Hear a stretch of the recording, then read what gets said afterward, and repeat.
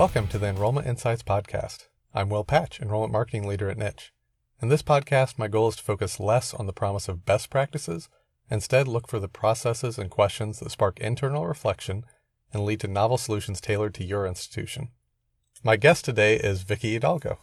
Vicky is currently a national leader in campus recruiting for U.S. Bank. Prior to recruiting cohorts of students in a corporate setting, she spent 6 years in admissions recruiting students for Minnesota State University Mankato and Hanover College, where she last served as Director of Admissions. She's energetic and a joy to learn from, and I'm sure you're going to hear all of her passion for helping people maximize their skills and find their best fit. Welcome, and thanks for making time to chat. Thanks for having me, Will. Excited for our conversation today. Well, first up here, what's something you tried that didn't work, and what did you learn? Oh boy, there are so many things that I know we're going to talk a little bit about career transition today from enrollment management to kind of a corporate recruiting setting. So I'll answer your question from that perspective. Something that I came in as I was transitioning in my career was thinking that I could apply the same practices, right, that we see in enrollment management to a different industry of recruiting. And a big one in enrollment management we all know is search, right? And that is the translation for in the corporate recruiting world is sourcing. And they look very different. And so I did have to, kind of change my mindset of how we found candidates and, the type of search engines and the way that we source new talent essentially becomes. So there isn't an opportunity for us to buy names like we typically do in enrollment management, but more so search them, literally search them out. And so that is something that I had to kind of unlearn a little bit and then relearn as I came over into this industry. And that's interesting. What else goes into sourcing besides just the outright search? I assume you're doing some lead gen campaigns, things like that. Yes, a ton. It actually, they go hand in hand, but it's essentially a different segment of recruiting. And so it can operate as a completely different team, but there are dedicated folks that are specifically working on sourcing. So anything from, of course, lead generation type of campaigns, super active searches on LinkedIn, on platforms like Handshake that I know our career centers use often, and then across the board, just Google and, learning different concepts like Boolean search and how you find talent has been definitely a big learning curve here for me, but very exciting one as well. And so what practices are you using to brainstorm and bring new ideas into your work? I think you have a pretty big team there, right, that you can bounce ideas off of? Yes. Very grateful to, work for a really great organization in U.S. Bank and have a phenomenal team of folks to work with. But I do continue to, we brainstorm ideas and bring new ideas to what I do. One of the things I found super helpful is just connecting with colleagues, talking to other companies. I think it's a concept that I wish I saw more in enrollment management, right? Connect more intentional connections with other schools to really share some of those best practices and even get into like tactical ideas. How are you doing this? How is this working for you? In my experience, being a leader in the enrollment management side, I did always sense a little bit of a stigma, behind like keeping info close to your chest in some way. And that makes sense because we're, of course, competing for the same students. And we see that in the corporate side as well. But I do think there's something to be said about being transparent, even if you are, sharing a tactical strategy that is a little bit of a competitive advantage. Not everybody's going to do it the same, right? And we have to remember that our environments are different, our leadership is different, our administration is different, the students we're working for is different. And so sometimes some of the best ideas really come out of dialogue and out of being transparent with another colleague.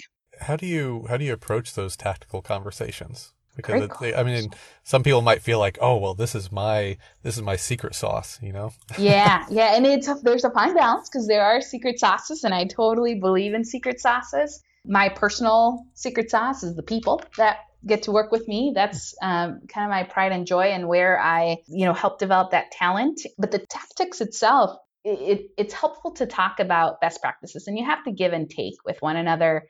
If you want to know more information, there's probably a sense of you needing to give some of that information. But there are time and time again, where I had conversations with colleagues that were, hey, well, how are you doing in the class? Good. Oh, nice. Are you seeing anything? And it's very surface and nobody's giving anything. And I wish we had more intentional conversations about, hey, we are down, but you've been down before too. Like, what worked? What did you try that didn't work? And here's what we're trying, or we're up. And we think this was what really gave us the edge this year. You don't have to go into the details and the mechanics of how it was developed, of course, but I do think if those questions arise, I would be somebody that would err on the side of transparency. And at the end of the day, we're all in it for the good of the students, right? And to grow our society and have it become better. Of course, we need our institutions to thrive. And that's where the secret sauces come in. But I err on the side of transparency when kind of brainstorming with colleagues and have found it incredibly helpful. And when one person starts being transparent, it helps open the door to others. It's it's Absolutely. not just standing around at that college fair and everyone's just very, very top level. Absolutely. And, I think it comes from your leader too, right? If you've got a director or a VP that operates in a transparent way and isn't afraid to say, hey, we're having so-and-so from this school come and shadow our visit program, that opens the door for some of that transparency. And I think your admission counselors then are more easily able to say, hey, I can share and give and take and work together to kind of ideate some of the best ideas that could come to the surface. You're talking about all this very active search. You're looking on LinkedIn, you're using other sources, trying to dive down and find the right people for your institution. As you're doing those searches, how do you avoid inserting some bias in there that, well, we're looking for this type of person, and then you exclude people who might be a good fit who are just outside of that. They just don't fit who you've worked with before. Yeah, that's super good insight. And I actually just was listening to another podcast where it talked about how we search, right? How we search for talent. And one of the things that really stood out to me is you got to mix and match where you're searching, right? We think about LinkedIn. I'll use it as an example. And oftentimes we'll type in X information that we're looking for, and we have these 500 profiles to look at. And the reality is a person may only be looking at the top 30 that pop up, but there are those 30 are probably the people that have the most well-developed LinkedIn profiles, but they not necessarily be the best, right? The best may be folks who just have their name and title on their LinkedIn profile. So starting in the middle, starting at the bottom, switching up your search with some keywords, thinking critically about if I'm looking for somebody that is more senior in the role, maybe the word senior isn't what else?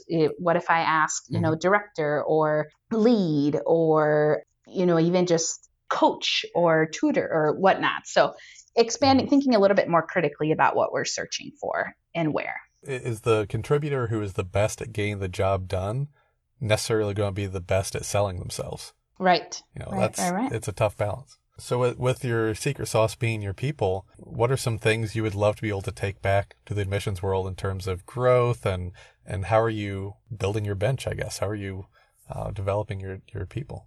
Yeah, that's a great question. Something I really learned as I've, made the jump in career moves here is the power of holding leaders accountable a little bit more in the education of their own people.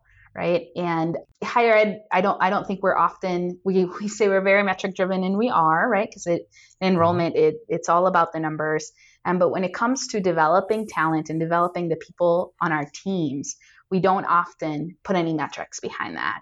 That takes away responsibility from the leader to have to do anything about it. So a good example, when we talk about diversity and equity and what does that mean? And what does that mean for our students? Something I would do differently today would definitely be to sit down with the more junior staff, even some of the senior staff, right? And talk through what does equity mean and how do we see that? How does a high school visit look different at one school versus another, depending on the resources that may be available? We all know we've got counselors who have, a huge load of students, and then we have counselors who have 20 or 30 students, right? And that certainly creates a different balance of equity in the resources that they're getting. So from an admission counselor's perspective, how do we help educate that? That's something that guilty as charged, right? I like to think that I am fairly knowledgeable and on the equity diversity side of the house, but I don't know everything. And guilty as charged, I've never sat down with my counselors and said, do you understand what equity? Let's talk about equity and how do we see that play out in our different high schools and in our different students that come and visit the college, how we talk to parents about it, in something that I would definitely go back and do more. So we've touched on this some, but what are some of the biggest changes that you've seen going from recruiting for enrollment to recruiting on campus for a career? All in all, I would tell you that it is very similar. And, I'm actually pretty surprised that we don't see the career pathway more often in people from enrollment management. The basics, territory strategies, cohort shaping, our target audience, generationally, same, right? We are still working with the same folks. We're shifting, of course, the obvious. The conversations with students are not about coming to a college, and we're not working with high school counselors. The conversations with students are now getting out of college and what happens after. And we're working with our career center partners. But all in all, it's very similar. I would say that the biggest things I've kind of learned through the transition, there are a ton of things that enrollment management is doing right. And I think that's worth saying. There are many conversations where I go back to my time in admissions in my job today and say, hey, we did this and it worked really well. And, we tried and it works. Things like the way we leverage and use our CRM, shout out to many of the companies who, from a CRM standpoint, that have just done some really great things with it. Combining that application review with the communication campaigns that are going out to students. We're doing that well. I think enrollment management does a great job in general at communicating and targeting different audiences, right? The folks in the admissions world are thinking about students, about parents, about high school counselors. That's something that sometimes we lack in the corporate space. There aren't many companies sending newsletters, as an example, to our career partners. We absolutely should. The yield campaigns are not necessarily as big, right? We've got application generator campaigns, but we've got to really up the ante on some of those things. The flip coin of that, something that I think the corporate recruiting side does better, and I wish we saw a little bit more in the higher ed side, is just a level of urgency that exists in this space. There's a lot of pressure in enrollment overall, but I think what we're lacking is urgency and a sense of, okay, what are we going to do? Here's where we're at. What are we going to do to adapt? How can we change quickly? How can we make things move a little bit faster? Institutionally, there are, of course, different potential blocks, but those exist in the corporate world too. There are just more conversations. There's more sponsorship of leadership. And I think, again, from the top down, there's more accountability. And that very well could start with the VP of enrollment. I like that she calls out pressure and urgency, because pressure provides some stress. It provides us that need to grow, that need to perform. But without that urgency, it's just ongoing stress. We have to have that, we need this done by a certain deadline feeling. I know one of the things we had kind of touched on a little previously was just once you get off campus, suddenly things go 100 times faster. Tying that into this need for accountability, what's something that offices might be able to do to ramp up the speed, ramp up that urgency, while also making sure, hey, we need to move faster, we need to be more responsive, we need to do X, Y, Z, but we also need to hold staff accountable and support them through that. Are there some things you've seen that translate over? Yeah. Going back to the metric side, I think that's huge. I think we do need to do a better job in enrollment of keeping track of the things that will showcase the work that our teams do. I have never met, a group of people that work harder than admission counselors. They work their butts off, right? And we all know that. But there may be folks at our own institutions that don't know that. So things like the hours of travel they've put in, the total amount of students that they've connected with at, career fairs, at high school visits, virtually, on the phone, just the overarching number of conversations that your offices are having. All of those things make an impact. And when you can share some of those with your leaders, right, your president, your cabinet, your faculty, and say, here's what our team's doing. Here's what we need from you. I think it goes a long way, again, in that transparent spirit, right, to share, here's some metrics we're putting forward. We need you to talk to more students. If we are meeting with, 1,000 students, just to round up some numbers here, and you're only talking to 30, there's a really big gap. The majority of the students are not getting the faculty connection that they're seeking, as an example. So all of those conversations would be the type of metrics and the type of conversations that I would urge folks to have with their leaders and their faculty. That's great advice, advocating for your staff. I mean, that's really important. If people are listening to this and they get to the end, they say, that sounds great. I've been looking for sort of that next transition.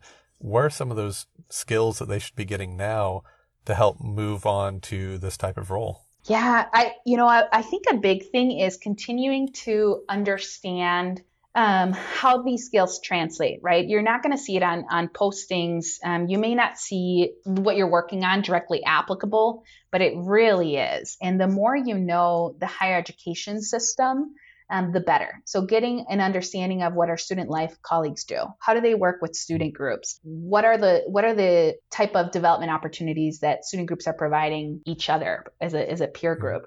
How do career centers work? How does enrollment play into outcomes, right? All of those things and really understanding that concept is huge. I think if you ultimately want to end up in kind of a corporate recruiting, campus recruiting, or university recruiting type of space, which is where I work in today, internal mobility seems fairly doable in higher education, right, with our institutions. So if you have an opportunity to step into career, that's often kind of that a quick step then into corporate recruiting, because those are the people you're interacting with. And it's much more similar to, going from admissions to high school guidance counselor or college counselor in high school. So that's an option, but definitely get familiar with how your institution works and how other institutions work. What are some of the processes and ideas you're using now that you wish you could take back? Yeah, that is a good question. I think a big one is asking really intentional questions to students. We often, I think in my experience during my work in admissions, there were so many students that would say, well, I'm between this and this. And oftentimes the conversation ended there, right? And I saw it play out time and time again. Oh, okay, well, let us know. Let us know once you decide. Maybe we'd ask, when do you think you'll make a decision? But we didn't necessarily go the extra mile. And that's something my brain has been retrained on. Again, unlearn and relearn here, or in this new career pathway. And a lot of it is asking intentional questions that can help you decide, okay, is this student that is in kind of my green bucket? Like they're definitely coming here. Is a student more of a yellow where I can tip the scale if I try a little bit harder? And then, this student they're just not coming here. So asking questions about why are you in between the two of them? If you chose blank school today, why would you do that? If you chose blank school today, why would you do that? So participate in the active reflection with them during those opportunities that we do have to talk one-on-one with them. Ask about that decision timeline, right? When is that? When are you hoping to make your decision? And if your decision was today, where would you go? What do you need, right? Even just those tipping scale questions. What would you need from us to get a better understanding or to help kind of be the winning school here? But the key part to that is that we then have to do something with those questions, right? We should not be asking a question that we're not going to do anything with the answer. So if a student tells us, I just feel like I need to connect more with the faculty. At the other school, I got to do this and this and this. And we say, okay, good to know. And then we do nothing. That's going to be, we're not just neutral anymore. Now it's negative points, right? So definitely think asking intentional questions and doing something, making sure you're doing something or have a plan to do something with the answers of the questions you're asking is huge. There is so much passive questioning, whether it is asking questions on forums or on your application that you never use, or just calling up and saying, hey, I'm just checking in. Have you made a decision yet? Those are just wasted opportunities. Either cut them out or do something with it. Take that next step. Oh, you're not ready to make that decision yet? Let's talk about what we can do to help move you through, or to get you to say, I'm just not interested. The other thing I would also bring up is particularly the schools that are in a position where they are trying to raise enrollment numbers for a certain major or a certain group of majors. I think there's such a thing as students just not knowing what they don't know, right? If you go to a high school and you ask about what majors the school has or what they want to major, they're going to list the most common ones. So we have to be more intentional if that's something you want to do about helping educate our students in that.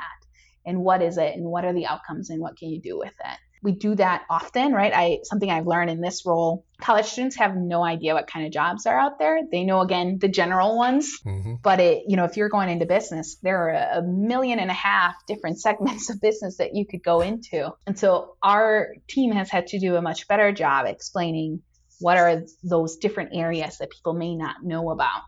that are equally as interesting, or even in some cases more interesting. You've talked about accountability a couple times. What does accountability look like in terms of holding ourselves accountable, holding our staff accountable, holding our leaders accountable? It obviously starts with ourselves, right? I think we have to often lead by example. If you have the opportunity to influence, and whether you have the leader title as part of your job or not, you have the opportunity to influence peers, and you have the opportunity to manage up, right? And so I definitely think asking questions that lead to answers of accountability is probably the biggest tool in the toolbox that you could take away. And there's no such thing, I don't believe, at least, as somebody who asks too many questions. Because if we're not thinking critically in enrollment management, we're going to lose. Mm-hmm. So that's definitely, I would start with questions. To steal a little bit here from Janice Chang McConnell, she talked about how everyone is a marketer because everyone is marketed to. I think everyone can be a leader because everyone is led and everyone can influence someone else. Absolutely. Up or down, right? Up or down. Exactly. Mm-hmm. Yeah. Can you talk a little bit about professional development, the training, growth opportunities? How is that different at a large corporation compared to working at an institution? I think the biggest difference I would point out, we've got great organizations like NACAC, its affiliates, and, I was grateful to be very engaged. Shout out to Indiana ACAC, Kentucky ACAC, really great organizations there. And we all get excited about those opportunities, right? And that's what we often see as, professional development. I'm going to this conference or I'm going to do this webinar. But the conversation and the high of learning tends to kind of die out. We're getting super excited and something else comes on the table and we got to pay attention to that. And all of our stuff that we received from content just goes in a file and we never open it again.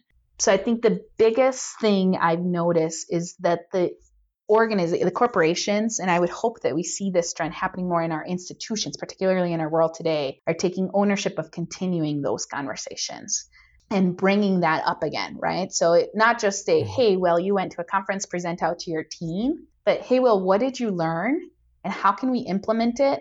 And let's talk to everybody else and let's go to our director or our VP or our president, right? And share, hey, we saw this best practice. This is how it worked elsewhere. These other people are doing it. Here's how we think we can leverage it and we can do it. So really owning some of that personally. And then as a leader, making sure that, again, you're asking the questions and continuing the conversation of development more regularly. And making sure to open up that notebook, 3 months, 6 months from now and say, oh yeah, this really worked well, or oh, I'd forgotten about that.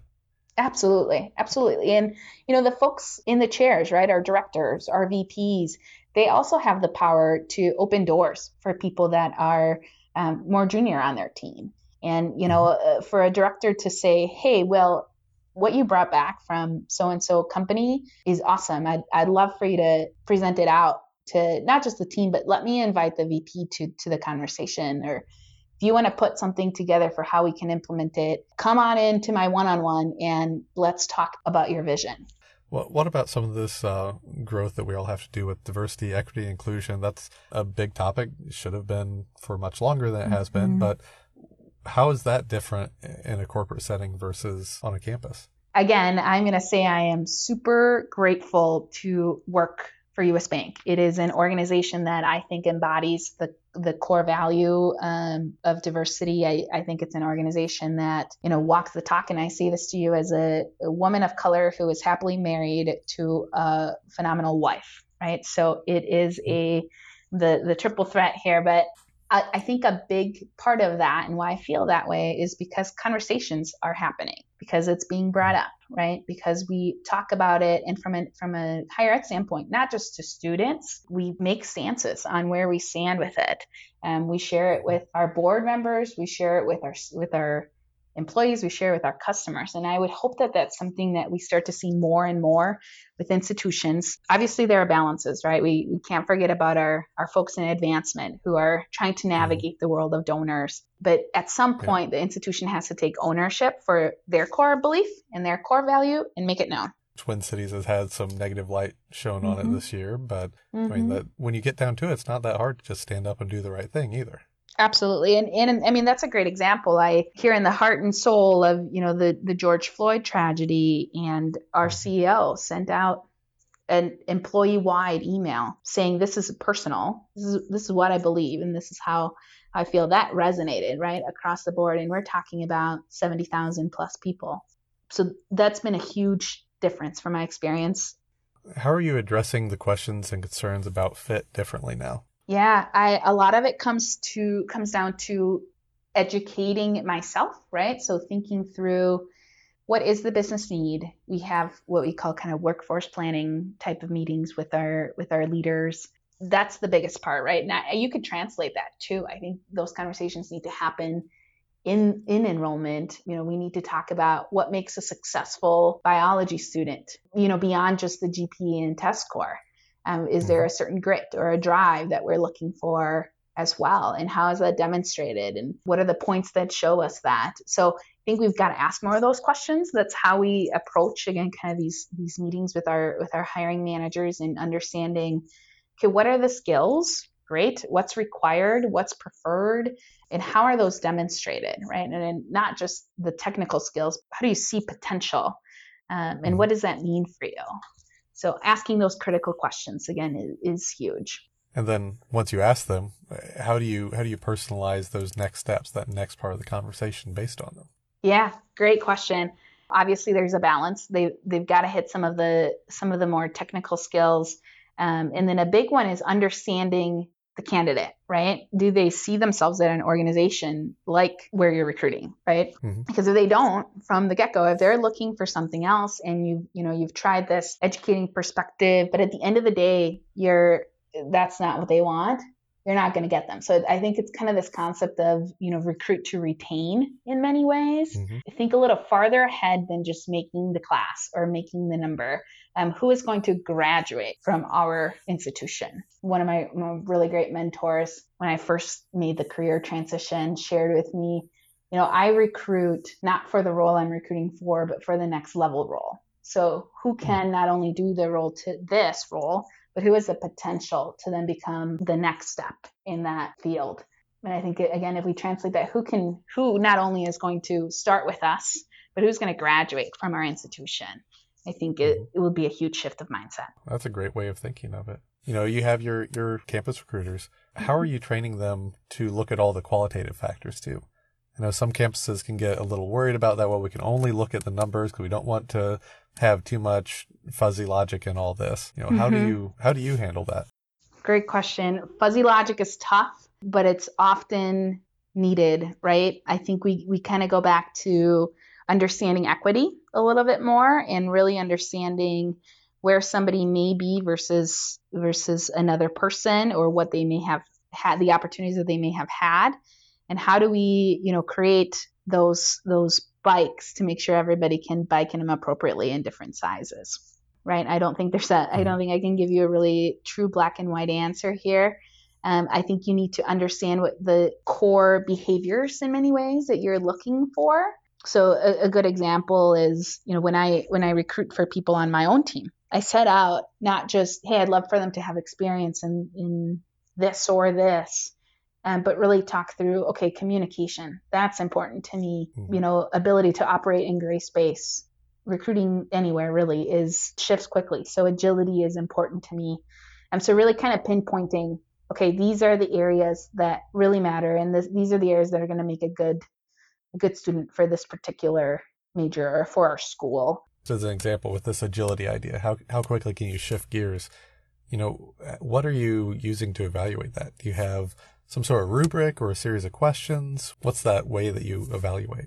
Yeah, so I am of the mindset of, your best source of success future success is previous success, right? So a lot of it is in the questions that we ask. So we definitely lean on behavioral interview questions. I think that's something that in our admission interviews, we can certainly add and adapt. Tell me about a time when you had to blank. Give me an example of a time when you blank, right? Many of those things provide an opportunity for us to better understand what the person has done or has had to do.